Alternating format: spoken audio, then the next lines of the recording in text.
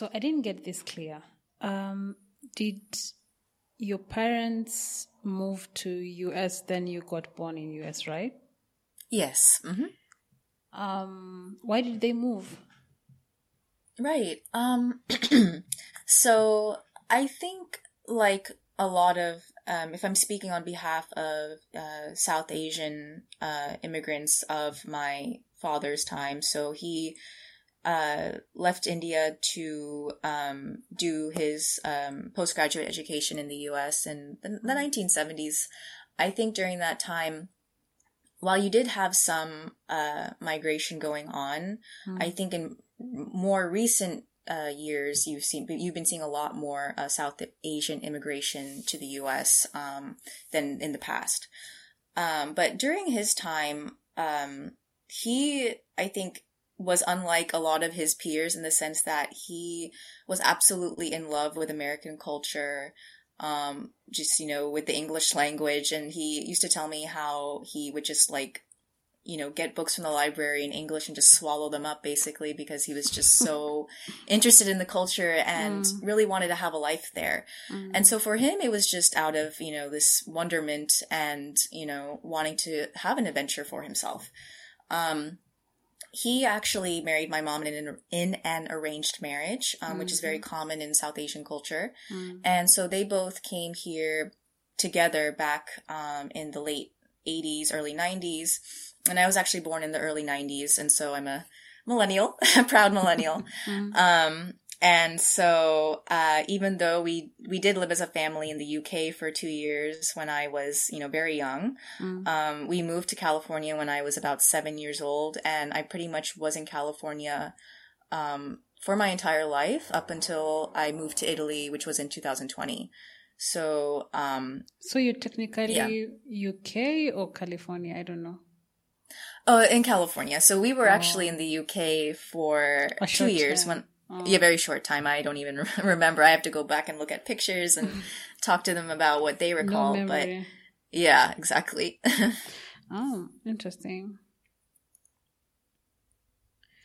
So did you have an interest to do a medical degree, or do you think it's an influence of family that made you want to do a medical degree at first? Right.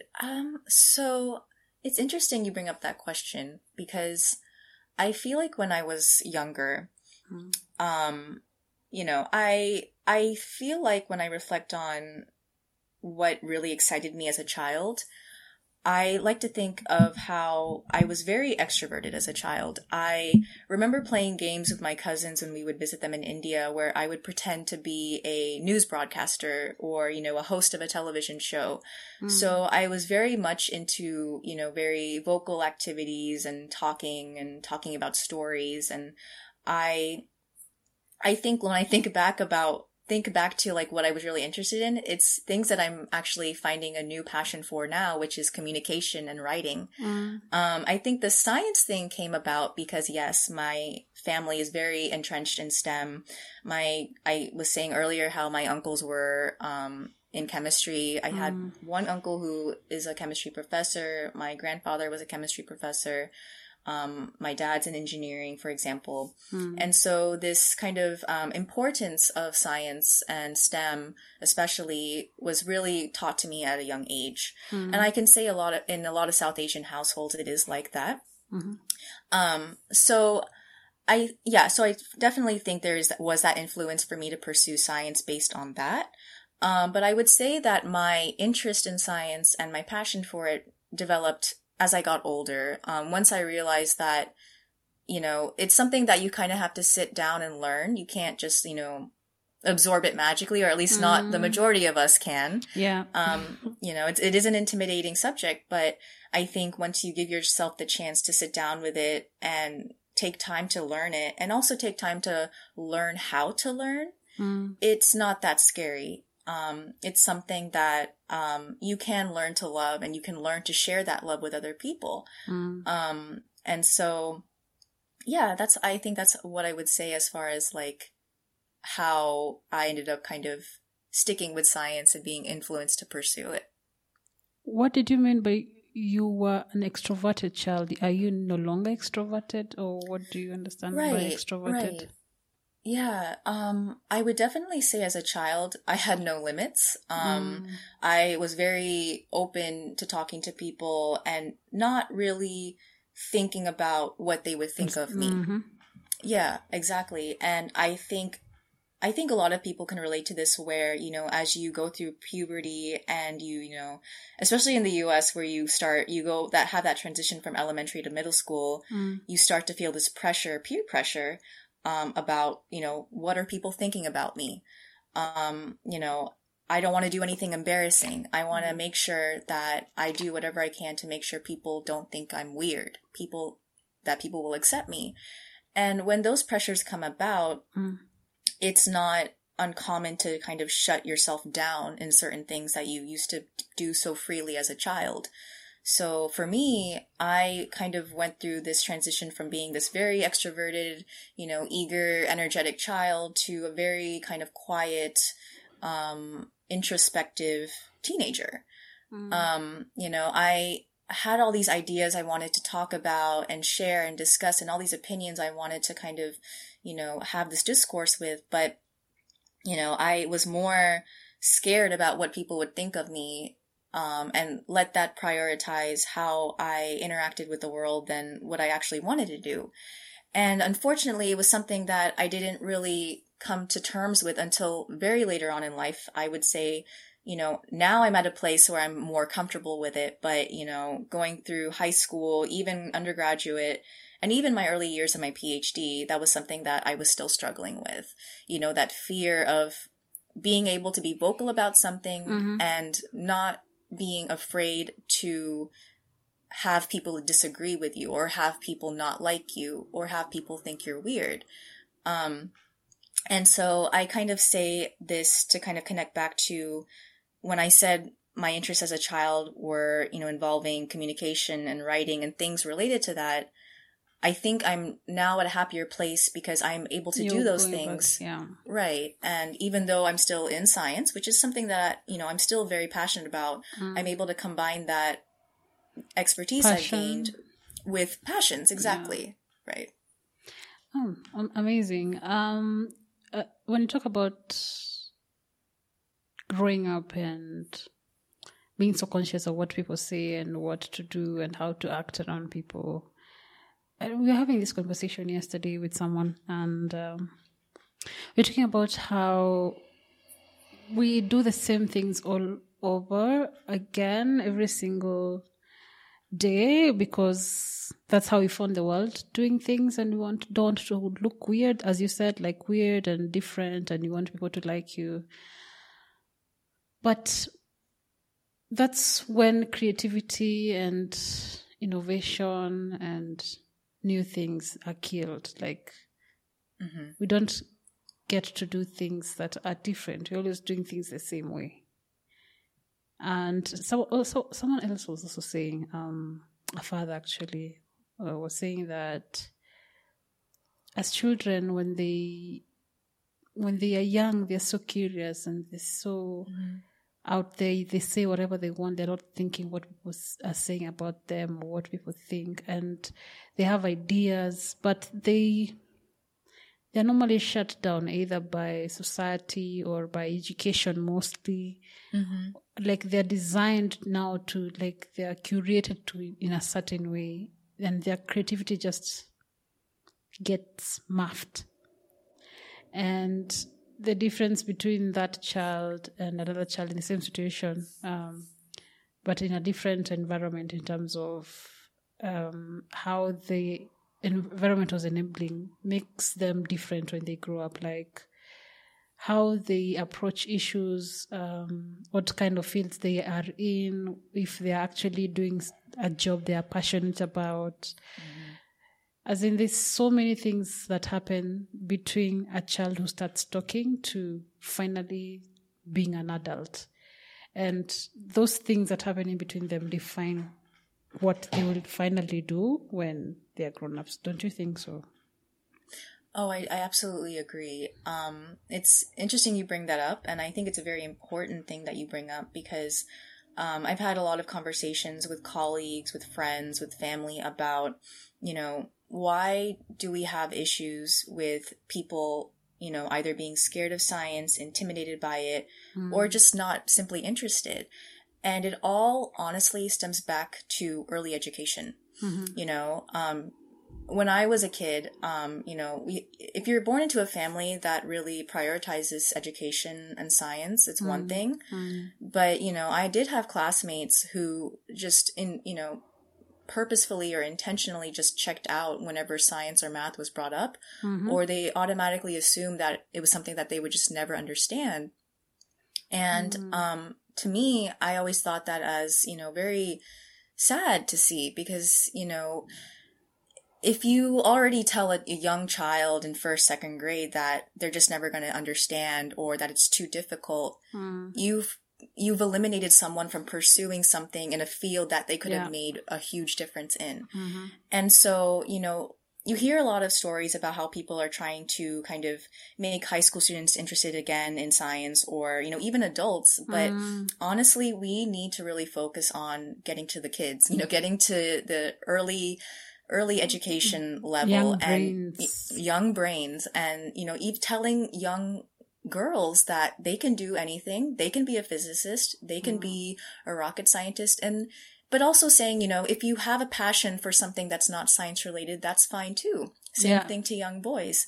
I think just, whoever is involved with early education or who wants to be, I think we really need to prioritize the fact that we need to introduce young children to everything as much as possible, just letting them know what their options are, and allowing them to experiment, explore all of these different things, and allowing them to come to the conclusion as to what makes them excited, what makes them passionate about something, what makes them want to get out of bed and, talk about this topic, for hours and hours and pursue creative things and pursue innovative projects. Of course, as a young kid, you're kind of limited as to what you can do, financially and physically, but, introducing young children to as many things as possible is absolutely important, in order to kind of maximize the potential as a society as to what we can pursue, for generations to come. So, I never hesitate to tell that to people whenever we talk about things like this, is talk about how can we get people more interested in science. I always tell them we need to talk to we need to target the young children. Yes, the young brains. Exactly. And, I don't know. And I think we need to be more intentional about the teacher's profession. Like, we don't take the teacher's profession as a very serious profession. Right. And it's the most sensitive of professions. It's what makes this world. It is what makes an engineer, or what makes a musician, or it is that teacher is the contributor. People talk about their teachers, especially when they were younger, either if they were bad teachers or they were good teachers, or if they were supportive teachers. People, most of the time, apart from the parents, people mostly talk about the teachers. And Absolutely. I think we need to be more careful and take the teacher's profession more seriously, especially the kindergarten, elementary school, that age. Exactly. When you take your child from your home and give them to a teacher, I think we should be more serious about evaluating what kind of teachers are there, what kind of enabling environment is there for that child to grow their brain, not to shrink their brains and shrink their imaginations and their creativities. Wow. Yeah, no, I absolutely agree with you. As you were saying that, I was actually thinking of, my 5th grade teacher. So when I was around 10 years old, she was, I think of her to this day because of how interactive, engaging she was. She made learning fun. She is absolutely one of my most favorite teachers. And even though, in elementary school, you cover a number of subjects. You don't just focus on one thing. She made everything we learned absolutely fun. And, I think about, new parents or parents with young children, and you think about like how you want to invest in them and invest in their life. I think investing as much as you can in those early years is absolutely important. Probably more important than high school or middle school or anything like that. Because of the reasons you said. And I think, I don't know how much more we can really emphasize this point, but it is absolutely critical that we think about how we educate teachers that, want to go into this noble profession, and how we empower them with tools so that they can kind of help, foster this kind of, curiosity in these young students, these young brains. And I think as a society, we need to kind of get away from putting people with money on a pedestal, or putting people that kind of fall into lucky things on a pedestal, and putting people that are in these very critical professions on that pedestal, and giving them more respect, giving them more tools, giving them more compensation for what more they money, do. Yes. Exactly. I think as a society, that is something that we definitely need to adjust in our attitude, for sure. And if you're talking about STEM, if you're talking about making girls educated, if you're talking about all those things, we need to give more education to the teachers who are going to handle those children. Because one teacher handles so many kids.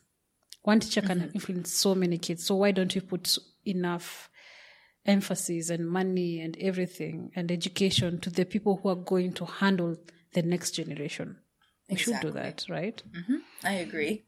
Talking about education, I come from Kenya, and we have, of course, a very different educational system from different countries. And I usually like to know what kind of educational system is where was where you are, or is where you are.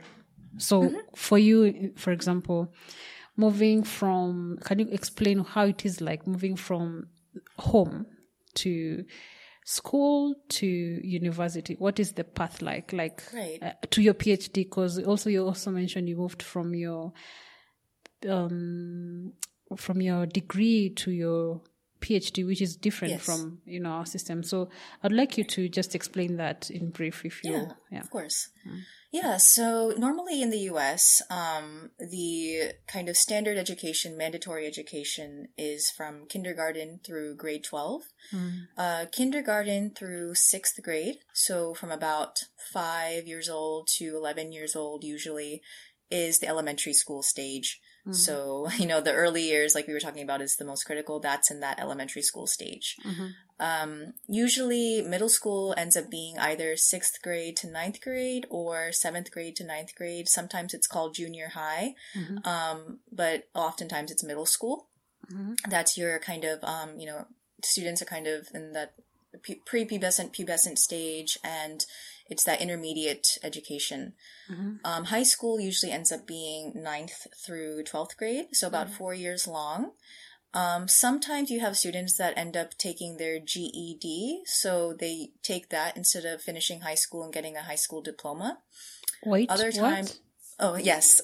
So, and once in high school, depending on how a student is performing, if they're not performing too well, they can opt to take something called a GED.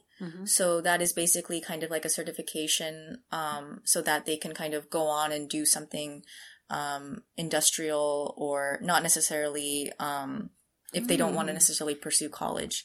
Otherwise, normally students finish off with a high school diploma in their 12th grade. So around 17, 18 years old. And then in the US, the, collegiate education is kind of divided into different formats. So you can pursue, if, based on your finances, because one thing I do want to clarify is, I think a lot of people know this, but in the US, collegiate education is not paid for unless you have scholarships or, financial aid, which is also an issue in itself. But there are other countries out there that, compensate for that. In the US, that is not the case. Okay. Yes. So, if you finish high school, your options are, going to something called a community college or a junior college, which is a little bit more affordable for most people. And normally you can finish that within 2 years and get something called an associate's degree. And with that, you can kind of go on and find a job, or you can go to a 4-year college and finish the last 2 years of the 4 years at that college. Okay. A lot of other students, they can go straight to the undergraduate 4-year college, 4-year university. They don't have to go to a community college. And then normally, yes, you spend about 4 years. In my case, I actually finished in 3 years. It really depends on, the flexibility of the school, what your goals are, what you're able to afford, how intensive your workload can be, because some students in the US... Yes, per semester. Because some students, they take on jobs while they're going to school to help pay off their tuition. Fees, yeah. So it depends really on the student's circumstances, the classes they're taking, and what their goals are. And most students and most people that go to college, after they get their 4-year undergraduate degree, they normally just go on to find work.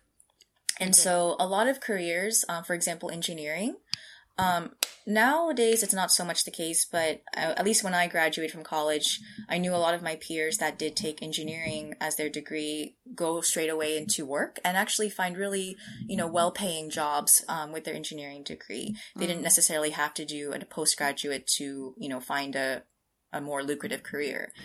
And then in my case, since I was in biology, and because of my interest in research and my kind of desire to kind of continue on, after undergraduate, I was able to apply for PhD programs. And so you do hear a lot of people, doing a master's. A master's is in the US about 2 years. You still pay? Yes, for the master's you pay, but for the PhD you don't. For most science PhD programs that I know of and that a lot of my colleagues have enrolled in, the PhD program is completely paid for as far as tuition, and you are given a stipend.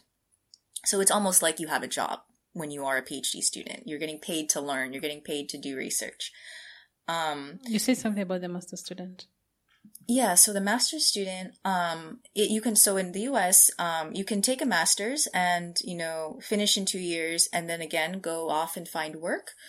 Or you can do the master's and then apply to PhD programs. The only thing with that is that when you do something like that, you may not exactly, it depends on the research project you do, and it depends on, what your research topic is as far as when you might finish the PhD degree. But normally a PhD degree takes about 5 years. Sometimes it can take longer. Rarely does it take shorter, but it does happen. In a lot of other countries, a master's degree is required before the PhD. But normally what I've seen is for PhD, for applicants who did their undergraduate in the US, they don't necessarily have to do a master's. It really depends on the program. In my case, since I'm a US citizen, I did my undergraduate at a school, in the US, I didn't have to do a master's. I think for some international applicants who are coming from abroad and they are coming to the US for the first time and are hoping to get into a PhD program, a master's may be required in that situation. It really does depend on the school and the program. But I think the US is unique in that sense, in the sense that if you do your undergraduate in the US, you are most likely not going to need to do a master's before doing a PhD, which saves time, I think. It's kind of helpful. You've said something about you don't have to pay for your PhD. Where does US get the funding to pay for their PhD students? Right. So we have foundations such as the National Institute of Health. We have a lot. NIH, yes. And so within the NIH, there are a number of different departments. So, for example, National Institutes of Aging, and a number of those departments are able to kind of offset the costs in relation to fellowships and grants and things like that. And then a lot of these universities, depending on if they're public or private, are funded by the state. They are funded by private grants, private donations. So there are a lot of avenues to kind of support these programs. That being said, it's not as though these programs will take in any applicants. They are very strict as far as how many students they are able to take on and how many students they're able to support. So in my case, I entered a class of 5 other students in my cohort. And even from that, we had to find labs with professors who had the money to take on a student. So there may be instances where, a professor may have money to take on a student 1 year, but then the following year they may not have that fund or that amount of money ready. So you may have to find someone else who can take you on. So wow. Even so though what happens to your work? Oh, so normally that is why one good thing is that within the first year of PhD programs in the US, you are, it's required that you do rotations. Okay. So rotations allow you to kind of spend a semester or half a semester in a lab to not only get to know the professor and get to know your lab mates, but also, discuss with them and see if there are funds available for you to work there. So that first year is very critical in figuring out if there is space for you and making sure that you are going to be in a financially stable place. Because there have been stories of labs getting their funding discontinued and students having to kind of scramble and figure out their financial situation.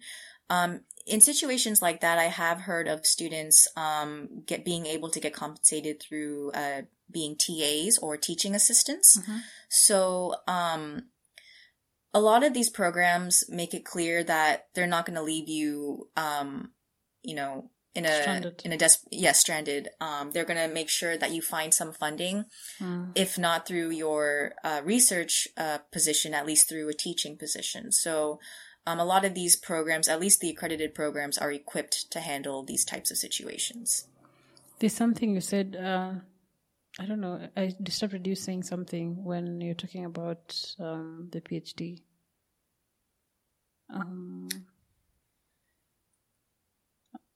The funding of the PhD, or I think, yeah, something to do with that. I'm not sure what you were trying to say.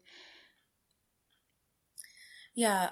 Well, basically, at least in my situation, the funding was made clear from acceptance. So after receiving the acceptance letter, you are notified how much you will get paid for the year as far as a stipend. How much?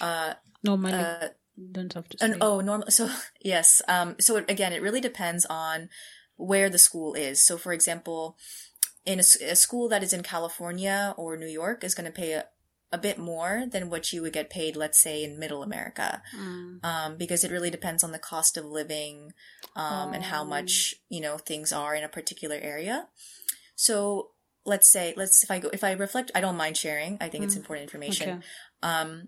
I mean, of course, with how things are going with inflation, I can't really comment on how things are right now, but, in mid 2000s 2010s, when I was, starting, one school in New York offered about $34,000 a year. And my program in California offered around 31,000 or 31.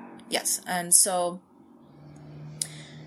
when you compare it to other jobs, especially in industry, it's nothing. I will admit it is nothing. But as a student, and if your goal is to get the PhD, it's really not going to take it's not going to be too detrimental in the sense that if you're living on your own, you're supporting yourself, you know what your goal is, and it's going to get done at a certain time.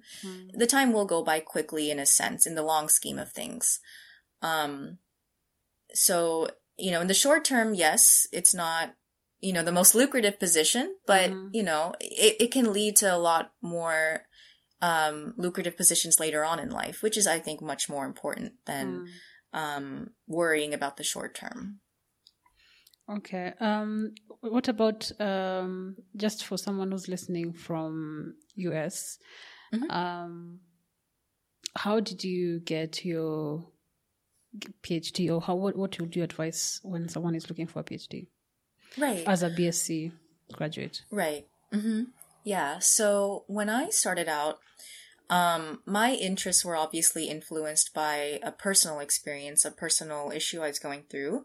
But if I were to look back and think about like all of the things that are important when trying to find a good lab to do your PhD in, or a good environment to do your PhD in, it's really going to be difficult to decide on that until you go and meet the professor, you go and meet the lab mates, you physically go and meet these people.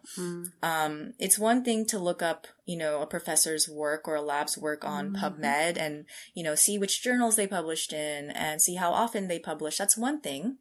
But I think as a PhD student, it's going to be so incredibly important to understand if that environment is good for you at a personal level, emotional level. I had my ups and downs in my early years because I was having a difficult time finding good relationships in my work environment. But then, I ended up meeting someone in a similar position as mine, and we ended up being really great friends. She was a visiting scholar in my third year. And, that year was one of the best years of my PhD because I had a friend. I had someone to have lunch with. I had someone to take coffee breaks with. I had someone to vent about failed experiments with. I mean, those experiences, I think, having the opportunity to have a friend, having the opportunity to have people that you like being around is just as important as the research you're doing. Yeah. I think if you end up in a lab that is doing research that you're not exactly super excited about, but the people in the lab are exciting and fun to be around, and your boss is, someone that you click with, I would say go with that lab versus the lab that is publishing in Nature, every month, just to throw it out there. Yeah. I think, as an incoming PhD student, definitely prioritize your mental health, your emotional health above all else. I will also say that it can be difficult to really find that, especially in a world like academia, but it's not impossible.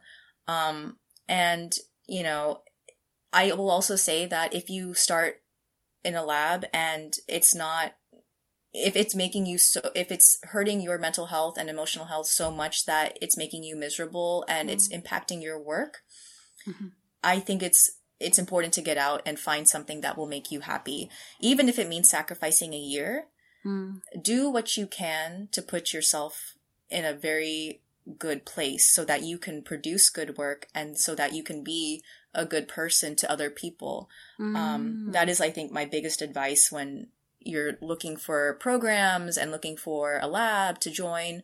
That is absolutely important, I think. So that you can be a good person to other people. Do you want to expound on that? Right, because, I mean, if let's say I use the example of my most recent postdoc,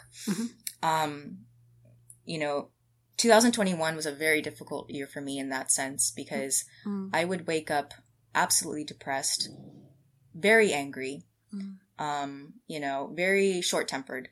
I'm not happy I was like that, and it showed.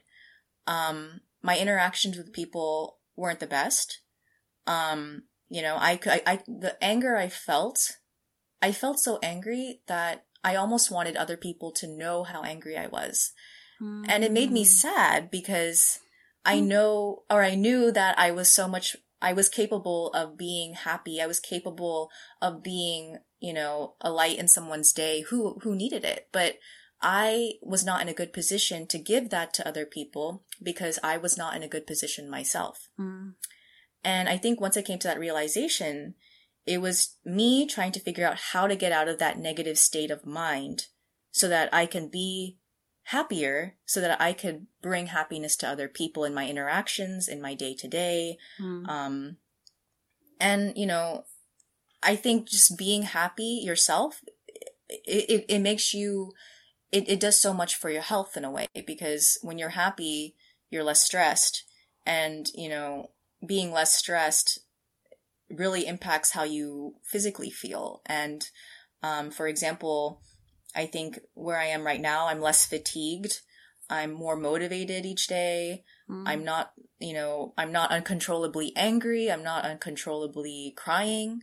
I'm in a much better mental state of mind so that I can, be there for other people in a good way.